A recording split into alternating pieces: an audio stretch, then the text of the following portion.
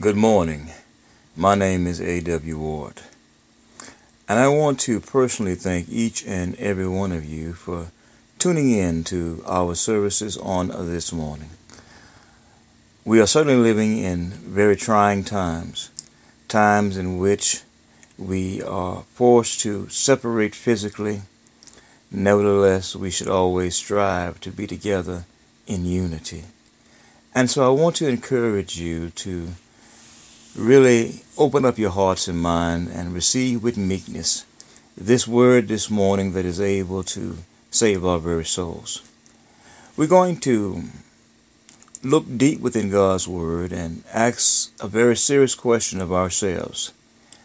Can our faith withstand the fire? Can our faith withstand the fire? This is the series that we're going to deal with, and it will be over a course of 4 weeks.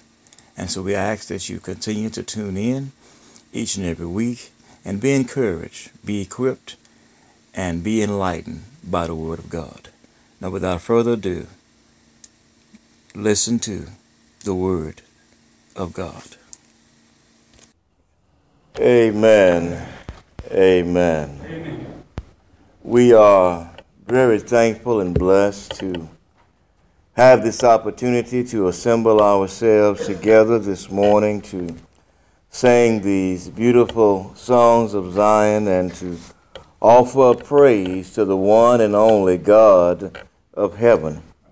We're very appreciative of each and every one of you that are here with us on this morning, especially those of you that are visiting with us this morning. We're very thankful to have you guys with us this morning, and we want you to know that you are our honored guests.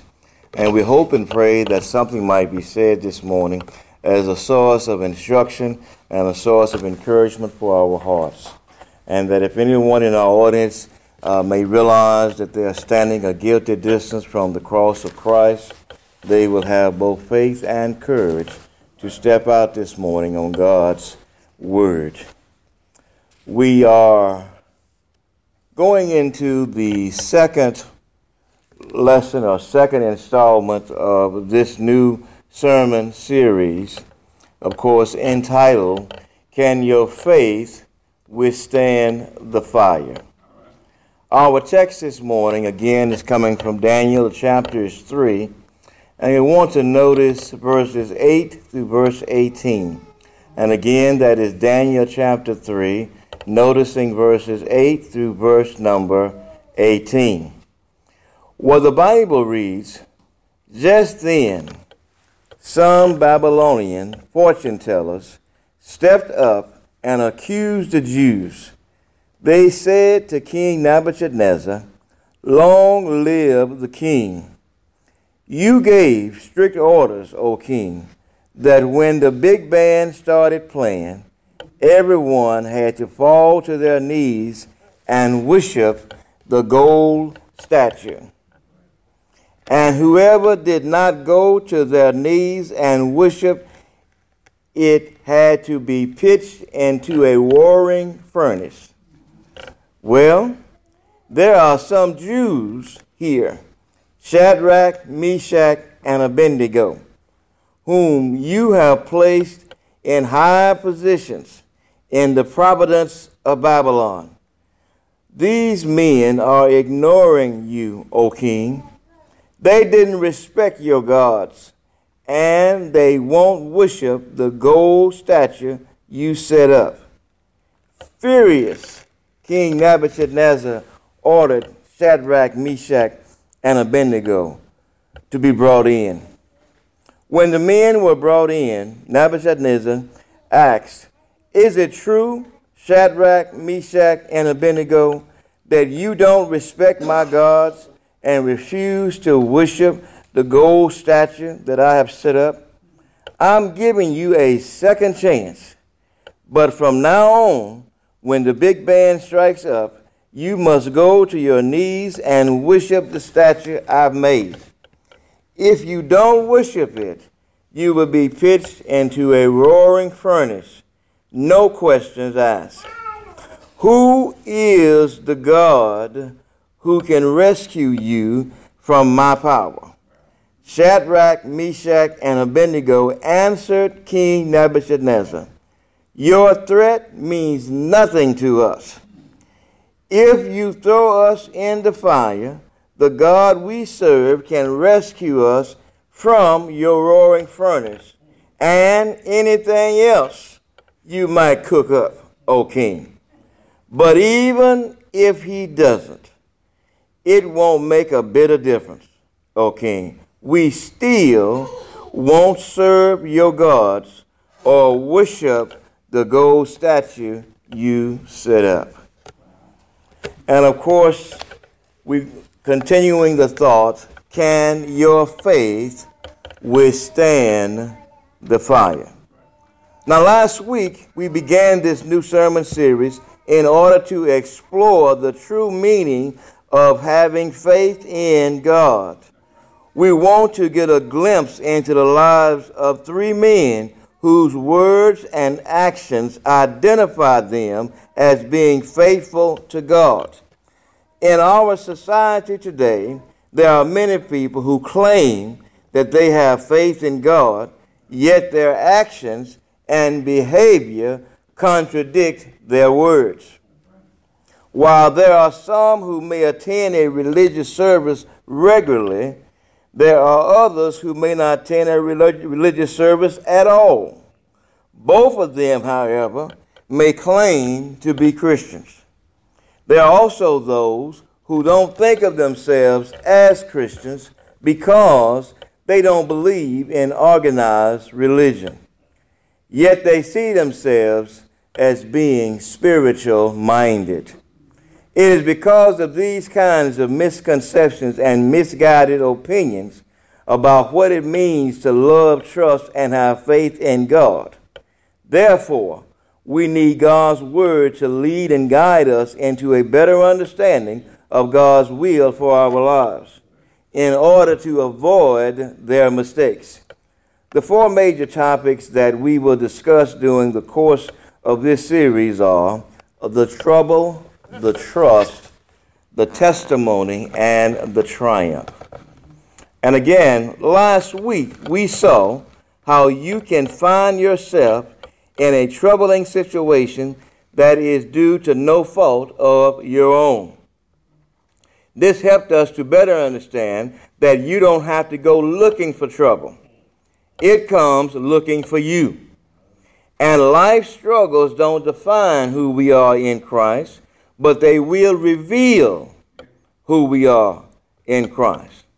Now today, we want to examine the very essence of faith, which is trust. That is absolutely essential component in our relationship with God. Now, let's consider what Solomon said here in Proverbs chapter 3, noticing verses 5 and verse number 6. Solomon says this: "Trust God from the bottom of your heart. Don't try to figure out everything on your own. Listen for God's voice in everything you do, everywhere you go. He's the one who will keep you on track." You know, that's very important for us to keep that in mind, what Solomon said. Don't try to figure everything out on our own. That within itself is a mouthful, because that is the natural thing for us as human beings to do. Oftentimes, we don't check with God until we done completely and totally messed it up. Amen. That thing is broke beyond repair, and then finally we will go to God. But you see, we have to grow to the point that God is our first and only option, not the last alternative that unfortunately he is in the lives of many people. Now, man has a tendency, church, to put our faith into tangible things, things that we can see and things that we can touch. However, it is very important that we put our trust in the God we can't see or even understand, because he is the God of the resurrection. Church, listen, don't be like Thomas or Martha, who lost their hope. Notice what the Bible says in John 20 and 29 and in John 11 and verse number 21. The scripture says, talking to Thomas, Jesus talking after the resurrection, then Jesus told him, "You believe because you have seen me. Blessed are those who believe without seeing me." You see, that's what true faith is. Most people's faith, again, is based on what I can see and what I can touch. If I can't see it and I can't touch it, I don't believe in it. Well, that's not always the case, because right now, there is something happening in this room that we can't see or touch. We see the results of it, but we don't see it, and I mean electricity. Right now, the lights are on in the building, but we don't see the electrical current that's producing the light. The air conditioning is on in the building, yet we don't see electrical current that's driving the air conditioning. You see, we see the results of them. The room is cool and the room is well lit. That is the results, but we still don't see the electricity behind the results. Amen? And you see, so there are things, in fact, that we have faith and we have confidence in that we neither see nor touch, and we depend on every day. Amen? Now, listen to what happened when you remember the story when Lazarus died, and Jesus, he came to their home where they were, the sisters, Mary and Martha, and look at what Martha said to the Lord. Then Martha said unto the Lord, "If thou had been here, my brother," notice what she says, "had not died." But now Jesus told her something. He says, "I am the one who raises the dead and gives them life again. Anyone who believes in me, even though he dies like anyone else, shall live again. He is given eternal life for believing in me and shall never perish." And he asked her, "Do you believe this?" Now, considering the second part of our text, as we said before, which has to do with trust. Trust. What does it mean to have trust in God? The great courage that is revealed in the book of Daniel didn't develop overnight, nor was it created in a vacuum. It was the matured fruit in the lives that had been forged by life's experiences through the tests and trials of the providence of God, which were seen through faithful obedience to him.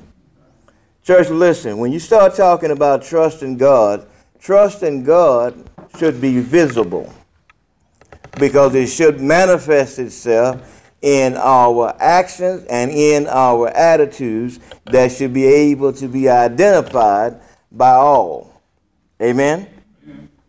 Now remember, the courage and perseverance showed by these faithful men in our text are a testimony of the power and value of good home training, because their faith was first tested when they were children. That is why we must instill this kind of faith in our children, so that they will be prepared to face the many trials that life will bring. And of course, that's in Daniel chapter 1, verses 3 through verse number 17. For those that perhaps may remember the story that Daniel and Shadrach, Meshach, and Abednego had been captured from Jerusalem, had been taken captive, and they were to be trained in the court of King Nebuchadnezzar. And if you recall the story, that they were offered the very best of food and drink as being people that was going to be in his court. Yet because the food and the drink went against God's law for his people, those teenagers, and that's who they were, church. They were not grown people. Those were teenage boys. Those teenage boys rejected the very best of food and the very best of drink in order to maintain their faith in God. Now, church, that's why I said this is a homegrown faith. This is something that obviously these young people were taught, number one, and something that they had seen, number two. It wasn't just words, because I want you to think about it for a second. What young person is going to turn down the very best of food, steaks and pork chops and whatever kinds of other great meats and drinks for vegetables and water? Who would choose that? You got a choice of a steak dinner or a can of soup. Which one you going to pick? You're going to pick the steak dinner. You're going to pick the very best of things. Am I right? But these young men, because they knew that the food that the king was offering was not food that was authorized by God's law.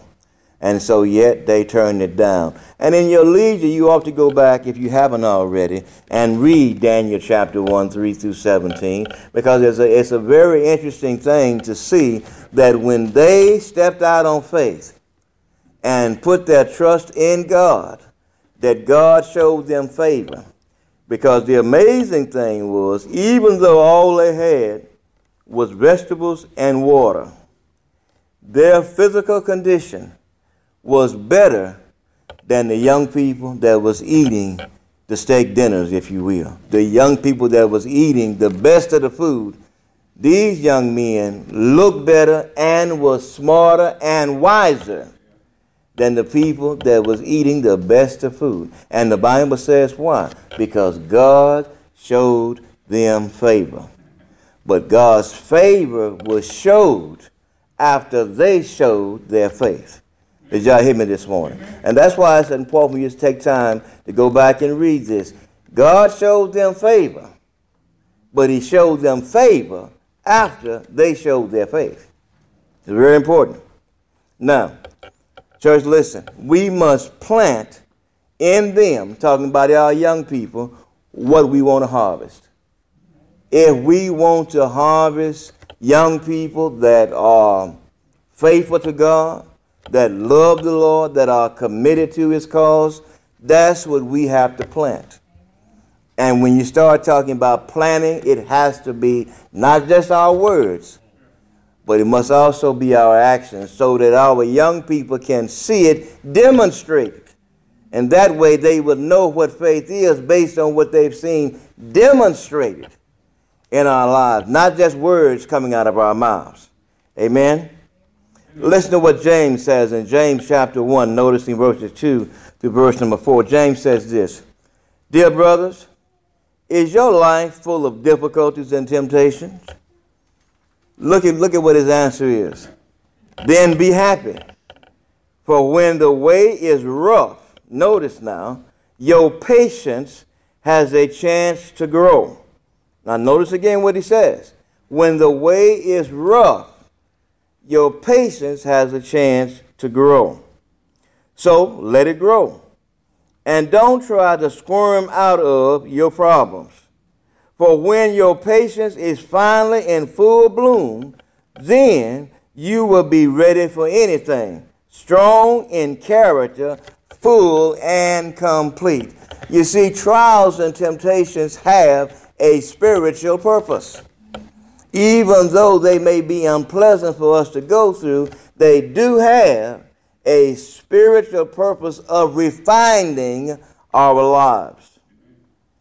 When our faith is tested, church, we too must put our lives totally into the Lord's care.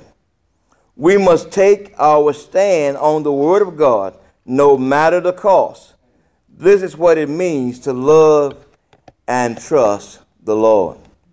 You see, many people want to be a Christian only when it's convenient.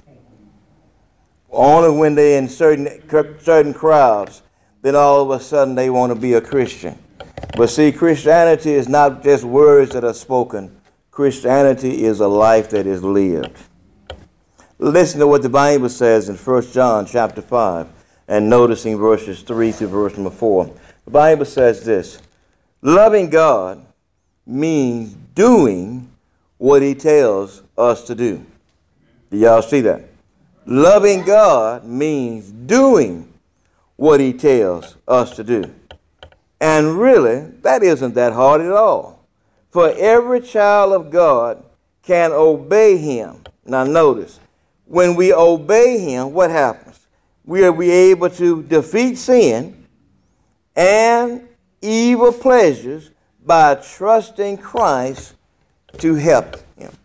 You see that? That's how we're able to defeat sin. That's how we're able to overcome the stresses and the trials and things in life. It is not by our intellect. It is not by our education. It is not by our status in society. It is about our faith in God. Now, let's look back at our text again in order to see the benefits of having true faith in God. Remember, it will be seen through our actions and our attitudes, because it will line up with the will of God, even when facing certain death. In our text again, Shadrach, Meshach, and Abednego answered the king, Nebuchadnezzar, your threat, now notice what they said, your threat means nothing to us. Now consider what we're talking about. We're talking about being thrown into a fiery furnace. And yet these young men said that your threat means nothing. If you throw us in the fire, the God we serve, notice what he says, can rescue us. They didn't say he will. They said he's able. He can rescue us from your roaring furnace and anything else that you might throw at us. But notice what he says, but even if he doesn't, it won't make a bit of difference. We still won't serve your gods or worship the gold statue you set up. You see, that's faith under fire. Literally, that's faith under fire. Notice what these men said, that God we serve is able. But church, there are things that we're going to go through in life that's going to be unpleasant, even though God is able to rescue us from it. He does not necessarily always rescue us from things. Amen? And so in so doing, these men are showing us truly what faith is. They said, listen, we're not going to worship your gods. We're not going to bow down. Now, we know God is able to save us. But even if he don't, we still are not going to bow down to your gods. You see, that has to be our faith in God. That it doesn't matter.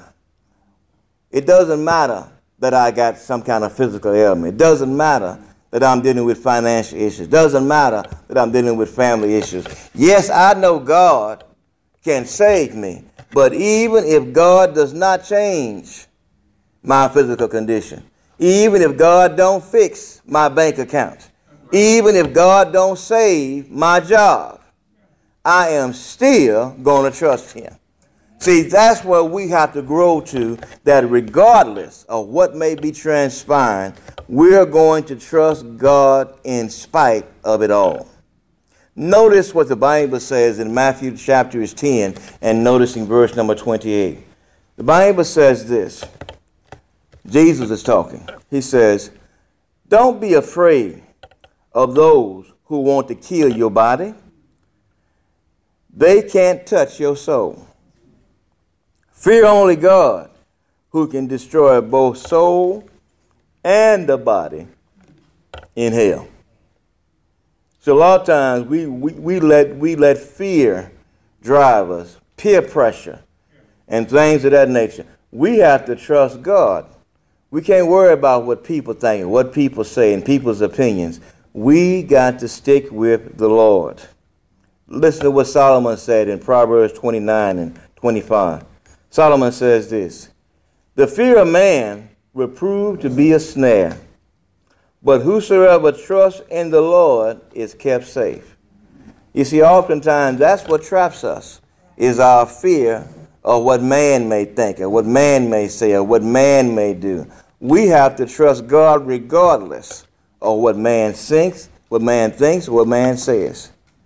Listen to what the Hebrew writer says in Hebrews 11:6. The Bible says this: "But without faith it is impossible to please him. For he that cometh to God must believe that he is, and that he is a rewarder of them," notice, "that diligently seek him." We have to be looking for God in order to find him. If we're not looking for God, we're not going to find God.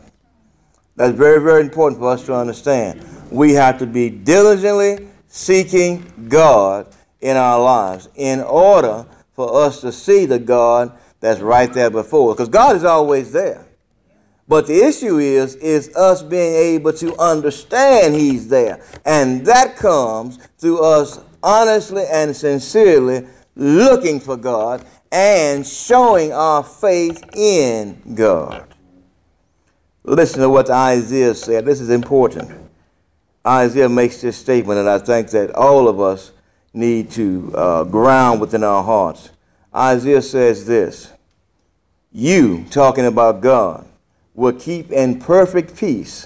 Notice, "all who trust in you, all whose thoughts," notice, "are fixed on you." Listen to what Isaiah says, church, and this is important.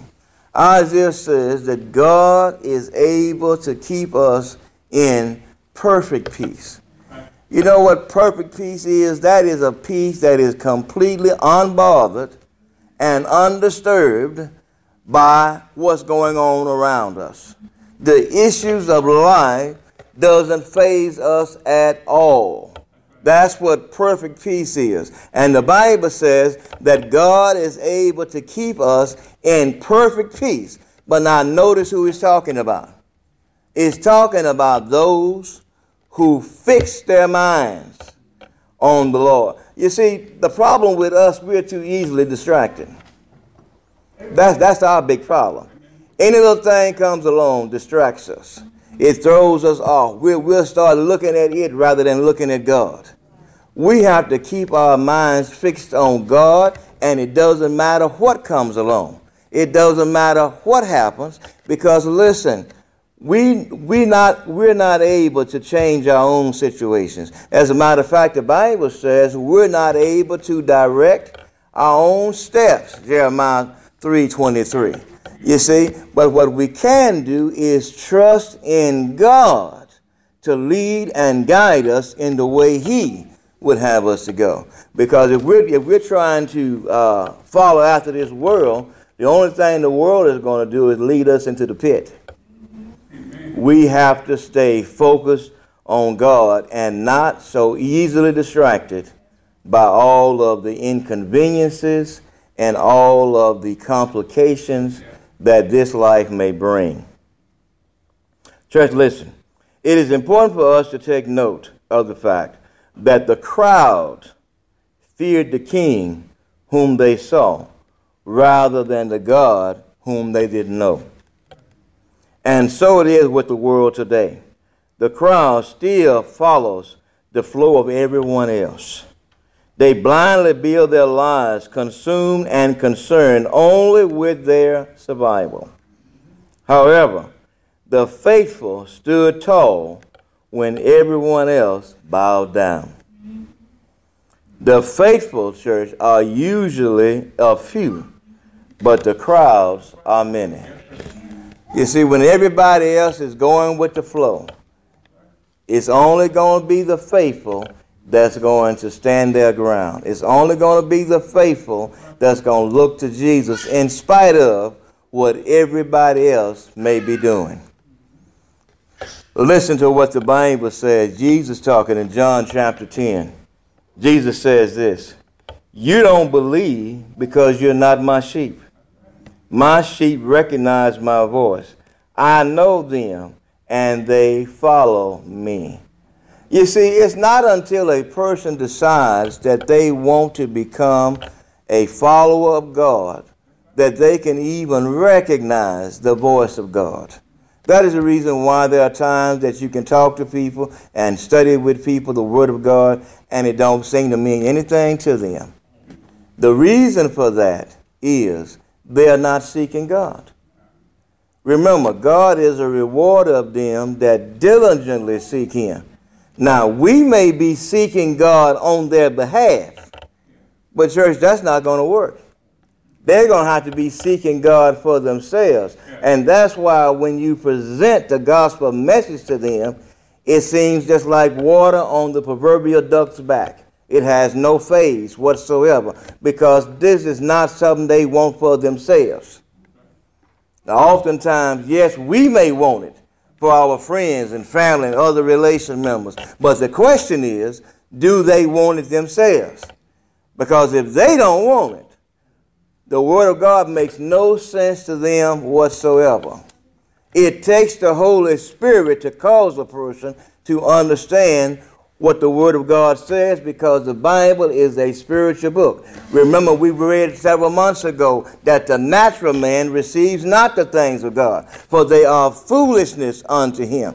You see, a person that's not looking for God, they cannot see what you're talking about. They can't see the things that you're sharing them, even though they're reading it. They still don't see it. And the reason why they don't see it is because they're not looking.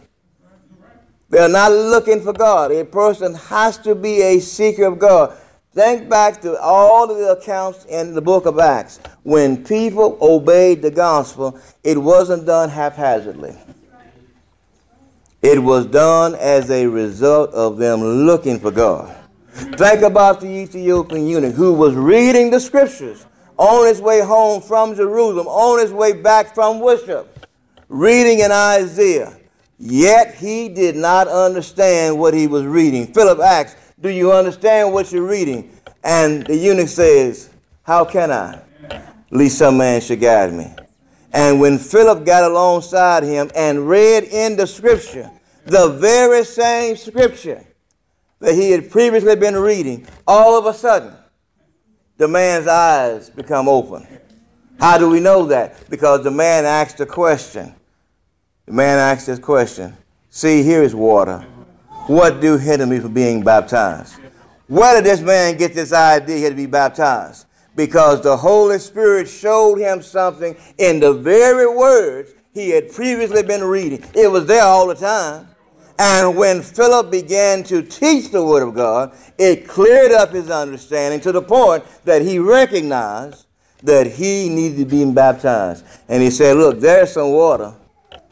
Is there anything that's in my way? And Philip said, well, if you believe with all your heart, you can be baptized. And the eunuch said, I believe Jesus Christ is the Son of God. And he immediately baptized him. Now, church, listen. That is why the presence of faith alone isn't enough. Everyone lives, or rather lives their life based on faith in something. Do we know that? Everybody lives their lives with faith in something. We may have faith in our society position. We may have faith in our jobs. We may have faith in other people. But everybody lives their lives having faith in something. Okay? However, faith in God is both living, growing, and it is active. True faith isn't frightened by threats or impressed by large crowds. True faith obeys the Lord and trusts Him to work out the consequences. You see, oftentimes this is where the problem comes in at. We won't move on faith until we see how it's going to work out. Well, if it's waiting on you to see it, you're going to be messed up.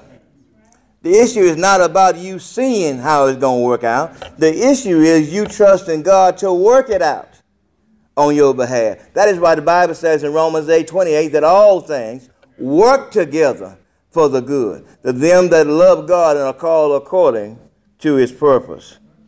Trusting God, church, means to obey him regardless of the feelings we may have within us, the circumstances that may be around us, or the consequences that may lay before us. We have to trust God regardless. That's what it means to grow and have a confident faith in Christ. That's what it means. The lesson is yours this morning. If we have anyone this morning that have never obeyed the gospel, you come to God by, first of all, having faith in God, repentance of your sins, confessing Christ to be the Son of God, and be willing to be baptized for the remission of your sins. If you are a Christian, you are strayed away. You come back, first of all, by acknowledging. The Bible says that the prayers of the righteous availeth much. So you first going to have to acknowledge your shortcomings and then be willing to change your mind and change your actions, and then God will restore you back into full fellowship of the fold. If you're subject to the Savior's invitation, let it be known we together stand and sing.